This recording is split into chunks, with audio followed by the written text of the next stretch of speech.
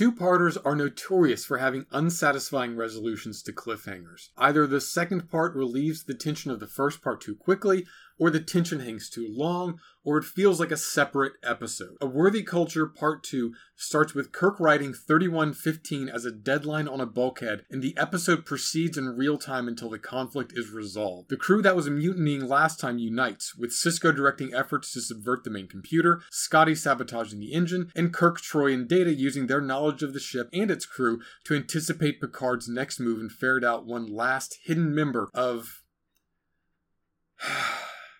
Jean-Luc Picard's super suicidal secret mutiny team.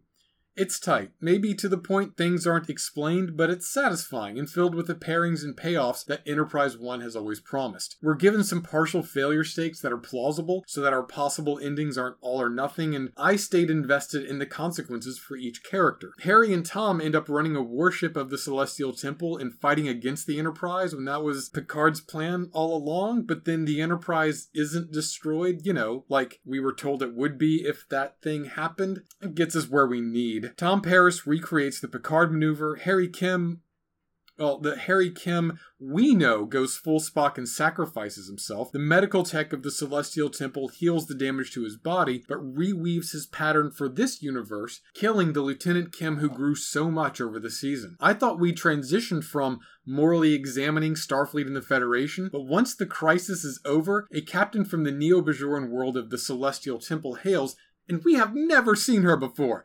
And she and hers have figured out our whole deal. And she gives Kirk and crew a Picard speech. It is a full reversal to the point that I half expected for us to follow her and her ship and ignore this depressing Starfleet shit. Because it is a little depressing. Data vanishes. The EMH has his ECH protocol forcibly removed. Picard and Bashir are turned over to the Celestial Temple for prison. Harry Kim dies, and the rest of the crew gets chewed out. I mean, they either mutinied, failed to stop a mutiny, and or failed to stop a super mutiny. When you have ideologically driven individuals with supreme competence in multiple fields, you run a real risk of having discipline and hierarchies break down. But they all consented to serve in Starfleet, policies or no, and they could all either change those policies like Rand was trying to do by running for office, or Kirk did as captain, or resign. Anything else is tantamount to taking the power instilled in them by Starfleet and the Federation and using it for their own personal ends. It's Jellicoe from the Starfleet Review Board who delivers the stunner, and that's corruption. But that is not our lesson. Our lesson is consent. No one asks the citizens of the Celestial Temple what they want. Now, that would obviously break the Omega Directive, but so did every alternative that wasn't obeying the Omega Directive. Our crew is shaken up. Not just the super mutineers, but other crew members are leaving, and the ship will have a 2-month stand down. The Celestial Temple is motivated to expand, and long-standing Federation policies like the Prime Directive are called into question. I know that's the intent, but I'm eager...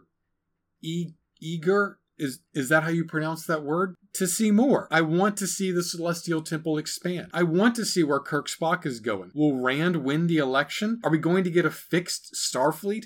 I want to see the Uhura-Pulaski friendship. I want to see T'Pol replace Picard as Chief Science Officer. I want to see Janeway as Kirk's first officer. The first season of Enterprise 1 never coalesced into one whole. Characters were thrown together like spaghetti, and while that was mostly a mess, there were some successes that made it worthwhile. Being uneven is good, especially when, looking back, it's got the kind of pattern that makes picnic blankets look rowdy. It feels churlish to say, oh, it's an accessible science fiction show with a moral core and self-contained stories with unmistakable Star Trek feel. But it's not transcendent modern television. So maybe I'm churlish. Maybe I am a churl.